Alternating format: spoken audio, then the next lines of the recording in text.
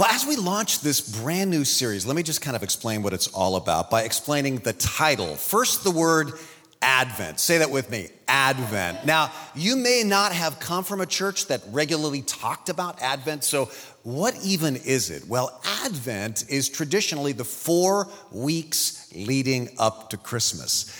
And I don't know if it's freaking you out a little bit like it is me, but we're in that right now. This is the very first day of the Advent season. Now, Advent in English simply means arrival, but when it's used around Christmas time, it refers to 2 arrivals or advents. The first Advent, when the Messiah is born, when Jesus was born 2,000 years ago, and the second Advent, when the Messiah returns. And all through Scripture, both Advents are talked about a lot in a lot of songs and prophetic words and stories. And usually the Advents are discussed in a time when the first readers of the Bible are in a time of crisis or war or catastrophe or famine.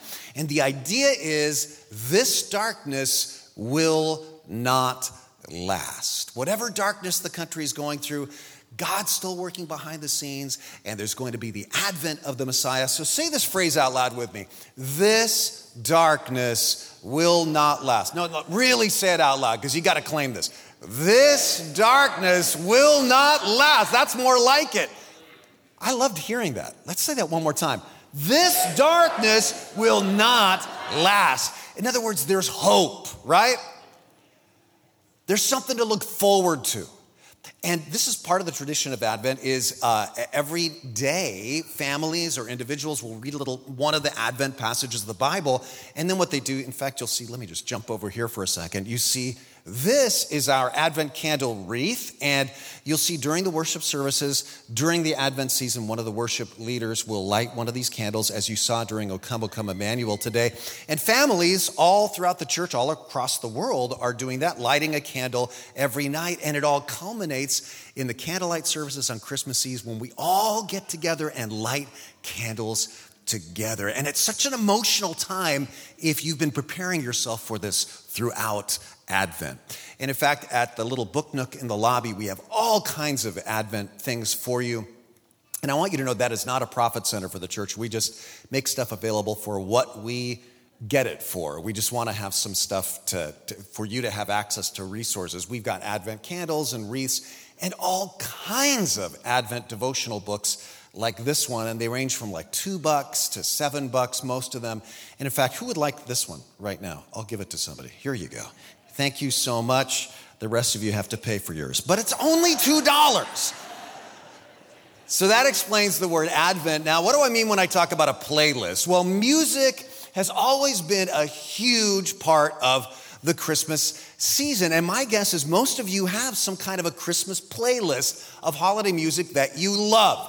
And if you do not already have a playlist, Apple Music, Spotify, the other streamers are happy to come up with one for you. In fact, I was looking the day after Thanksgiving at all of the Christmas playlists that Apple Music curates. And they've got so many different ones. I just kind of wrote them down. Just the first 20 that I ran across. Depending on your preference, they have classical Christmas carols, classical Christmas, essential Christmas, sentimental Christmas, acoustic Christmas, jazz Christmas, soulful Christmas, modern country Christmas, mariachi Christmas, very indie Christmas, children's Christmas, Christmas dinner, Christmas crooners, and many, many, many more. And I know this because I was looking for a Christmas playlist, right, for me to play. And after an hour of looking at all the options, I went paddleboarding. I just gave up. Would you like to know the top streamed songs of 2021, right? Because Spotify and Apple Music, they all put it together. What would you imagine they would be? Just shout out some of the songs that you think would be among the top streamed songs. You're all wrong, because here's what they were. Number 5 was this, Most Wonderful Time of the Year by Andy Williams. Anybody remember Andy Williams? Anybody, when you were little kids, used to watch the Andy Williams Christmas special on NBC every single year? He was the king of the Christmas sweater, right? Number 4 was White Christmas by Bing Crosby. Number 3, Jingle Bell Rock by Bobby Helms. Number 2, Rockin' Around the Christmas Tree by Brenda Lee. Let me just pause there for just a second to say, what do you notice about all of these? They're all old, right? So this is an interesting little tidbit. The people who love to download, stream, and buy Christmas music the most, like by far, are millennials. The millennial generation, I think aged roughly 18 to 35 or so right now.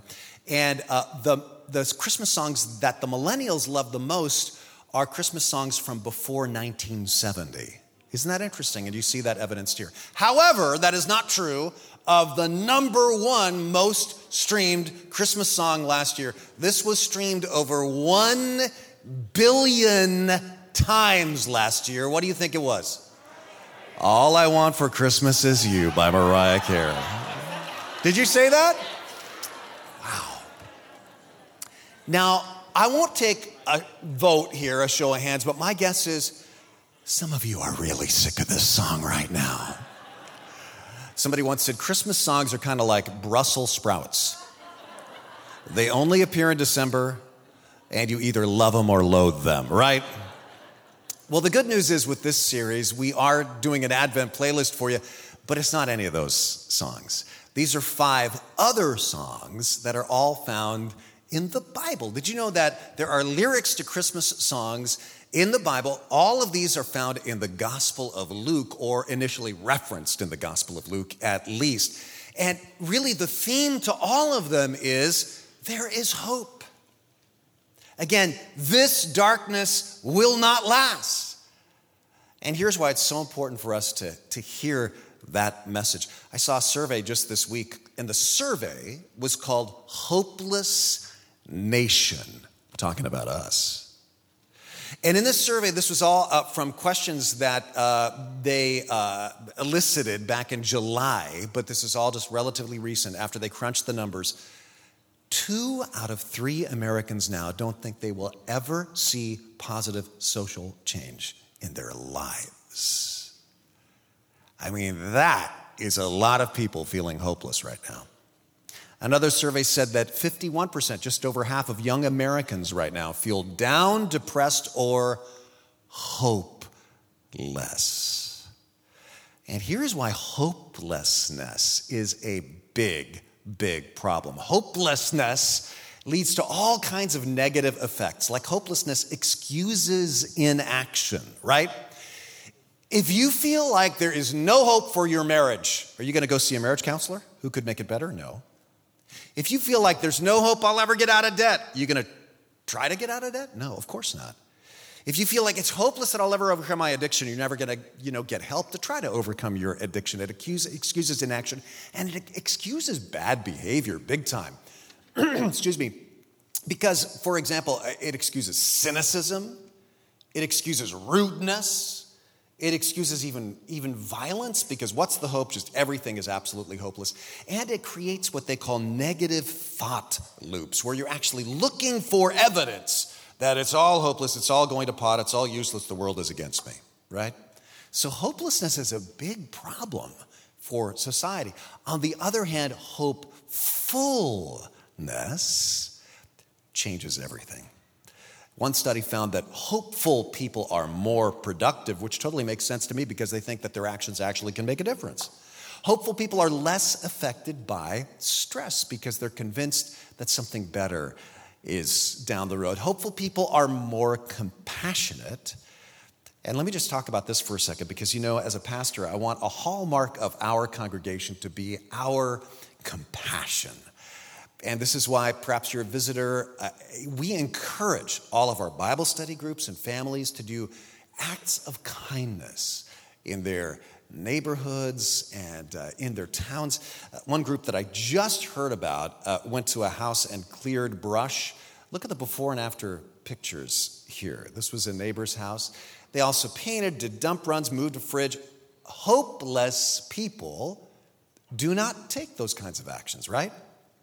My wife was out early yesterday morning doing our yard sale for the food drive, and I have to give her total credit, raised over $500 for the food drive. I'm so proud of her. She's awesome. But listen, hopeless people don't do that. Hopeless people just go, wow, inflation and food prices and so many people are going hungry. It's all just so stupid. And then they just sit and don't do anything. And I think that this is why so many social movements historically were spearheaded by Christians. Hospitals, abolition, civil rights, and much, much more, because Christians typically believe that the long arc of history is on their side when they do these hope-giving things. And hopeful people are even physically healthier, have lower blood pressure. I mean, look at this list. You know what this means? This means one of the best things you can do for yourself is to boost your hope level. And this means one of the best things that you parents or grandparents can do for the littles is to give them a sense of hope about their own future. And this means one of the best things you can do if you're a teacher is give hope to your students. If you're an employer, give hope to your employees. Hope is so important. And the good news is there's 3 ways that the Advent song we're going to look at today gives you hope. Now, here's how it gives you hope. It doesn't give you hope in sort of like, here's 7 keys to living a more hopeful life, which I'm glad, because who needs a longer to-do list, during the Christmas season, right? What this does is give you a concept, a truth, an idea that if you grasp it and let it capture your imagination and your heart, it's just going to just resonate, kind of vibrate inside of you to just give you a sense of hope about the future and about your own personal future too. So let's dig into this. This is first talked about in the book of Luke, or rather it's mentioned in the book of Luke, chapter 3, the Gospel of Luke, and it's referring to John the Baptist ministry when John is announcing the advent of the ministry of Jesus Christ. But Luke says that he's actually quoting a prophecy back in Isaiah chapter 40, which was written 700 years before Jesus was born. And these are poetic lines or song lyrics that Luke is quoting. And you have probably heard these many, many other places. For example, in Handel's Messiah, they are the opening lines. The Broadway musical Godspell, these are the opening lines. When Dr. Martin Luther King Jr. gave his famous I Have a Dream speech, a lot of people don't realize what happened at that speech. His sermon for the first 12 minutes, he's reading from a manuscript, and it is going nowhere. Much like my sermon this morning. And then he actually closes his prepared manuscript, and he quotes from memory some lines from Isaiah 40. And then he just goes off on a riff. And then his speech really, really took off. So what is it about these lines that gave all of these people hope? Let's dig in.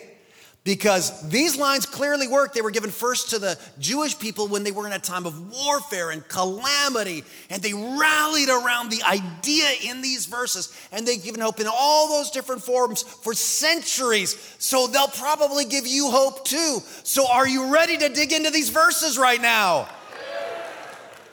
Well, my time is up. So, no. Let's look at Isaiah chapter 40. If you have your Bibles, open to verse 1. And if you have your message notes, you can follow along that way too. If you're joining us on the live stream, you can download those notes at tlc.org/notes. And it opens like this. Let's read this verse out loud together. Let me hear you. Comfort my people, says your God. So the first thing that you notice if you're analyzing this is you've got a repetition of the word comfort. Why? What is he comforting the people about? Why do they need comfort? Well, you got to understand the context, the literary context of this verse. The book of Isaiah has 66 chapters. That's a long book of the Bible. Chapters 1 through 39 major on severe judgment and warning against the nation of Israel and prophecies of destruction against the nation, and not just the nation of Israel, other nations of the world too. And God's judgment in this case is always, of course, it's always based on judgment. This is justice, rather. This is really God's reckoning against these nations for injustices and cruelty and idolatry. So it's just judgment, but by the time you get through 39 chapters of this, it's really like, wow, not much hope for the future. It's all just doom and gloom. And then chapter 40. and you read, comfort, comfort my people. And it is this dramatic shift in tone. It's like a shock, a plot twist, a jump cut. It's so different than almost anything in the first 39 chapters. And it keeps going in this vein. Keep reading. Next verse. Speak tenderly to Jerusalem and proclaim to her that her hard service has been completed. Her sin has been paid for. The judgment is over. War is done. Payment has been made. Again, this sudden shift. And what happens here in terms of the book of Isaiah is chapter 40 launches the rest of the book through chapter 66, and the tone has changed from judgment to salvation, and from warning to a sense of encouragement, and from destruction to restoration. And that the big idea of all these chapters is that God's ultimate purpose is not judgment. God's ultimate purpose is salvation, not destruction, but redemption. And that is the truth that brings hope. Number one, when I am guilty, God's grace is greater. Amen? Whenever I'm guilty, God's grace is greater. Guilt is probably the number one drainer of a sense of hope about my future. You know, I messed up, I'm just a bad person, and there's no future for me.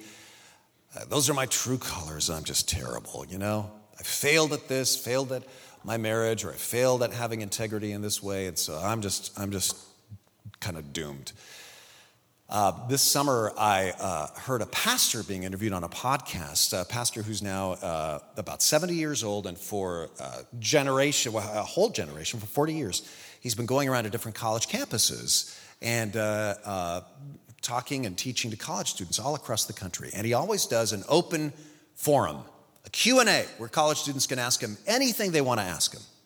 And so the podcaster I was listening to asked him a very interesting question. He said, what is the main topic that you are being asked questions about right now as a pastor? Now just think about that for a second. What do you imagine would be the primary topic that college students right now would ask a pastor about? Well, he said, there's no question that the absolute top sort of group of questions that I am asked has to do with guilt, shame. He said, especially if the students kind of get me to the side, it's often a question like, I did this thing and I feel guilty, or I do this thing and I feel ashamed, or I feel like God couldn't possibly love me anymore. And so he said, what I realized is now more than ever, people need to hear about the grace of God. You know, human nature doesn't change. You might feel like culture has changed in so many ways. Yeah, but human nature doesn't change. And human beings still feel guilt and shame about mistakes that they've made in the past. And so now more than ever, he says, we need to hear the message of God's grace. That's what Isaiah says. Good news. I hear a voice calling in the wilderness, prepare the way of the Lord. Make straight paths for him. Kind of a poetic way of saying, people, get ready, because here he comes. And I love this riff. Every valley shall be raised up. Every mountain and hill made low. The rough ground shall become level. The rugged places a plain. You know what this section always reminds me of? There's a song. And I'm a pastor, so it probably should remind me of that worship song we sang earlier. You know, there's no mountain he won't climb up, and there's no shadow he won't light up, and so on. But what it reminds me of is that Marvin Gaye song, Ain't No Mountain High Enough. Do you know what I'm talking about? Ain't no mountain high, ain't no valley low enough, ain't no river wide enough to keep me from what, say it, from getting to you, babe, right? Guess what? That's kind of what God is saying here. He's saying I will overcome every single obstacle to come down and reach you because I love you. Amen? And that is exactly what happened at Christmas time. And Isaiah goes on and he says, and the glory of the Lord will be revealed, and all people will see it together. Now, what is he talking about there when he says glory of the Lord? Well, you remember the Bible makes a lot of the glory of the Lord. In fact, we did a whole series about this last summer. And it's explained back in Exodus. The slide says Genesis, but it actually is Exodus chapter 33, when Moses says, "Now, show me your glory, Lord." And in the next chapter, chapter 34, God goes, "Okay, here it comes. This is the glory of God." Here's how God defines his glory. That's like his innermost sort of engine. This is what makes God tick.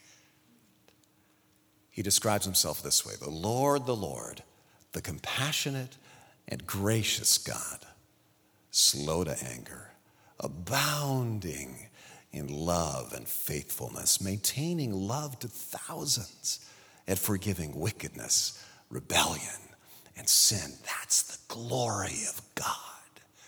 The glory of God isn't judgment. The glory of God isn't, destruction. The glory of God is his mercy. And Isaiah's saying when he says the glory of the Lord is going to be revealed, he means the compassion and the grace and the patience and the love and the faithfulness and the love and the forgiveness of God. That's going to be revealed in some astonishing way. Not just to the Jewish people, not just to Jerusalem, but literally to the whole world. And that happened when Jesus Christ left heaven, overcame every single obstacle. And we saw his glory when he died on the cross for us to forgive us of all sins. This means you may have walked in feeling guilty today for something years ago or something last night. And Isaiah is saying, yeah, absolutely, there are consequences for our foolishness. Who could argue that? But God still has love for you and still has a plan for you and still has a future for you and still has hope for you. And this message of hope keeps building. The second thing here that gives me hope is this: when I'm weak, God's power is stronger. When I'm weak, God's power is stronger. Maybe you didn't walk in feeling guilty. You're feeling weak and overwhelmed and so worried about the world or about your life. Watch this, verse 8. God says, yeah, no doubt about it, we get weak. We get weak and we die. Surely the people are grass. The grass withers, the flowers fall. We die, flowers fall, grass dies. But the word of our God endures forever. Now, why do you suppose the original readers of this needed to hear that message? I want you to just think about this here. As my kindergarten teacher used to say, put your thinking caps on. Remember, they were enduring the Babylonian destruction of Jerusalem in answer to, as the prophet warned in those first 39 chapters of Isaiah. And they're sitting there, they're seeing their whole nation fall apart. And when they look at their enemies, they look like they're going to last forever. Babylon looks like it's built of stone and metal and massive monuments that are absolutely going to outlast everything. But God is saying, look, those nations, those conquering empires that all look like they are here to stay, they'll fade. And they did. They are all mere ruins today. But guess what has lasted? The words of God are still here. And they are just as effective and just as powerful as they were back before any of those ruins were ruins. They are still working, and maybe in your life right now, the promises of God sound like mere words on a thin piece of paper in your Bible. And it's the problems of life that have substance for you, flesh and blood. But the reality is, God will have the final word.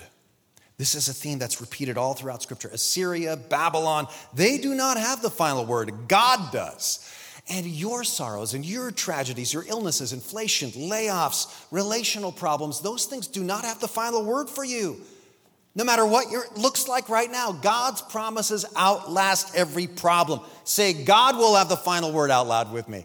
God will have the final word. And this is repeated all throughout Isaiah from here on out. Let me just show you one example. Talk about hope. This is from Isaiah chapter 65, verse 17. And Isaiah says, here's how long my will is going to outlast all these other empires. I will create a new heavens and a new earth. And the former things will not be remembered, nor will they come to mind.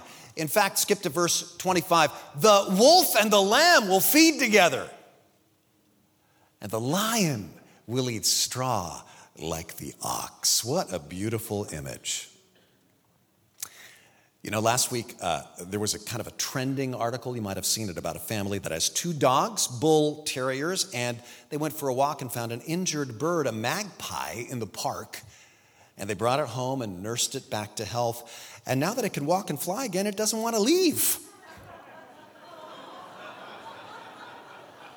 Because this magpie and the 2 bull terriers are now all best friends. Every morning they sit on the porch and watch the world together. They take naps together. They roll around on the floor and play together. How great is that picture right there? And this is the picture that Isaiah is painting, right? And we love that imagery. Why? Because we long for that future. Natural enemies, now friends, are you kidding me? No more division? Wow. That's the point of these verses. It's not just about animals. This is poetry to say, you know, the elephant and the donkey will feed together. Imagine that. It's saying longtime enemies will live at peace. I mean, imagine a world with no more war, there's no more injustice, there's not even any death. This is exactly the kind of thing that Isaiah, that world's not just an imaginary world. That's actually the new heaven and the new earth that God is prophesying. That someday Jesus will return and restore the world. That is where history is going. That is so hope-giving. And that Jesus showed us, gave us a hint of all this through his resurrected body. What you have to look forward to is that God will have the final word. Amen? And if you listen carefully to a lot of Christmas carols, you'll hear that they're not just about the first Advent, they're about the second Advent too. I mean, just one example, Joy to the World. One of the verses, no more let sins and sorrows grow, nor thorns infest the ground. For he comes to make his blessings flow, far as the curse is found, far as the curse is found, far as the curse is found. That's the promise of hope. That's the promise of the second Advent. When I am weak, God's power is always going to be stronger. And then there's a final way that hope is boosted here very quickly. When I'm discouraged, God's love is deeper. I love this part so much. Verse 9, you who bring good news to Zion, go up on a high mountain. This is where we get that line, go tell it on a mountain from. You who bring good news to Jerusalem. By the way, what phrase is repeated there twice? Say it. If our message in church is not good news, there is something seriously wrong with our message. I want always to be about good news here, because that's how Jesus characterized his message, not a bunch of bad news. So what's the good news? Well, he says, lift up your voice with a shout. Lift it up. Do not be afraid. Say to the towns of Judah, here is your God. And that sentence is crucial because, see, this is how sins can be forgiven. This is how hope can be given. You know, what happened to the first 39 chapters of Isaiah? Did God suddenly decide, I'm not going to make a big deal out of sin anymore? Who cares about injustice, you know? Or maybe the people suffered enough so that they burned off all their bad karma? No. God shows up to take care of the problem himself and give his life as a ransom for our sin and rise from the dead to give us new hope. He plunged into our world because he cares about us. That brings hope. You know, one of my favorite and, well, not favorite, but I would say lingering memories about Christmas, I think of it every time this time of year, especially when I go shopping, was something that happened in a mall years ago in our family when our first two children were very young. Elizabeth was just a little baby, and Jonathan was about 2.5 years old. And Jonathan got lost while we were Christmas shopping. Now, my wife would say, Renee, Jonathan didn't get lost. You lost Jonathan. So let me just tell you the story quickly, and then you be the judge. We'll take a vote. We were at the Meadowood Mall in Reno. We were at the Central Court, and here's a picture of it from the 80s. Just seeing that photograph is kind of triggering for me, but here's what happens. We're here in the middle courtyard, and Lori says, Renee, I've got to go do some secret Christmas shopping for you, and I'm going to take the baby in the stroller. She's asleep. You watch our firstborn child. Do not get distracted. And I said something like, so silly that you'd think I'd get distracted. So she leaves 60 seconds later. Where's Jonathan? He's gone. And I start to panic. I get frantic. Of course, I'm imagining the worst. And then I see a crowd of people laughing around a display window of a clothing store. And they're pointing because in the display window, what had happened, it looked very much like this. There were mannequins wearing costumes, and in the display window, they'd put up a little Christmas train. You see this model train there on the floor? There were mannequins and everything around it, and Jonathan is sitting inside the display, behind the glass, watching the train go around, and everybody's pointing and laughing at this little boy like, who's the clown that let his kid in there, right? And so I try as inconspicuously as possible to go inside the store, and I discreetly open the little door that leads to the display area. Jonathan, come on. No, Twain. Like, this is a dream come true for me. You gotta be kidding me. Jonathan, get over here now. No! And so I'm reaching my hand in there trying to grab him. He's evading me. And so eventually I had to crawl in to the display window. And I'm toppling over mannequins, and Jonathan's evading me. And at one point I glance out the display window. We're now the main attraction at the mall. People are taking pictures. Someone's probably selling popcorn. Finally, I grab his heel. I drag him out screaming. The rest of the display falls over.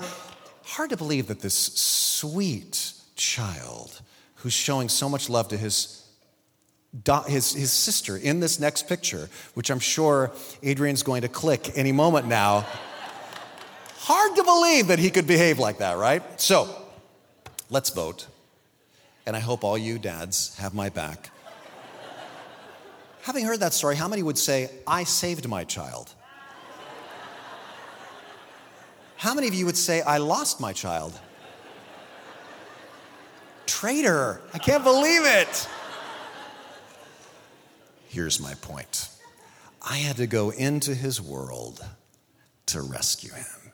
And that's the Christmas story. We were the lost children, and God had to climb into our world to save us. So shout out that good news. Tell people about it. Invite your friends to hear the good news this Christmas. Look at verse 10. See, look, the sovereign Lord comes with power, and he rules with a mighty arm. See, his reward is with him, and his recompense accompanies him. The people are thinking, uh-oh, here we go. We've heard it for 39 chapters now. Power, strong arm, back to judgment.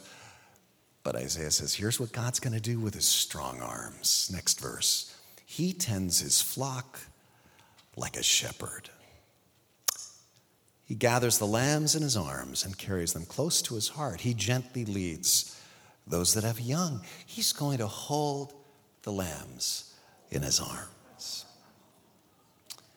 I think of those Ann Geddes photos of powerful arms holding little babies. That's God to us. And I love that phrase, carries them close to his heart. See, that's God's end game, not to get you to behave, but to love you. When Jesus came to us, he didn't came to give you religion, he came to give you himself. not to condemn you, but to save you, and that brings hope. So let's bring this home. Look at the very last verse of Isaiah 40. But those who hope in the Lord will renew their strength. They will soar on wings like eagles. They will run and not grow weary. They will walk and not faint. God's going to strengthen you, but not just in this life. This goes further than that. He's going to give you one day so much strength that you never get tired again.